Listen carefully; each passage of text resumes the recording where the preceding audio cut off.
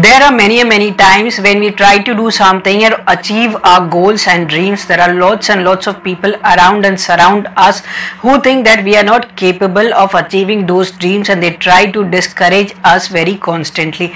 In that case, we should always ignore them and ignore them.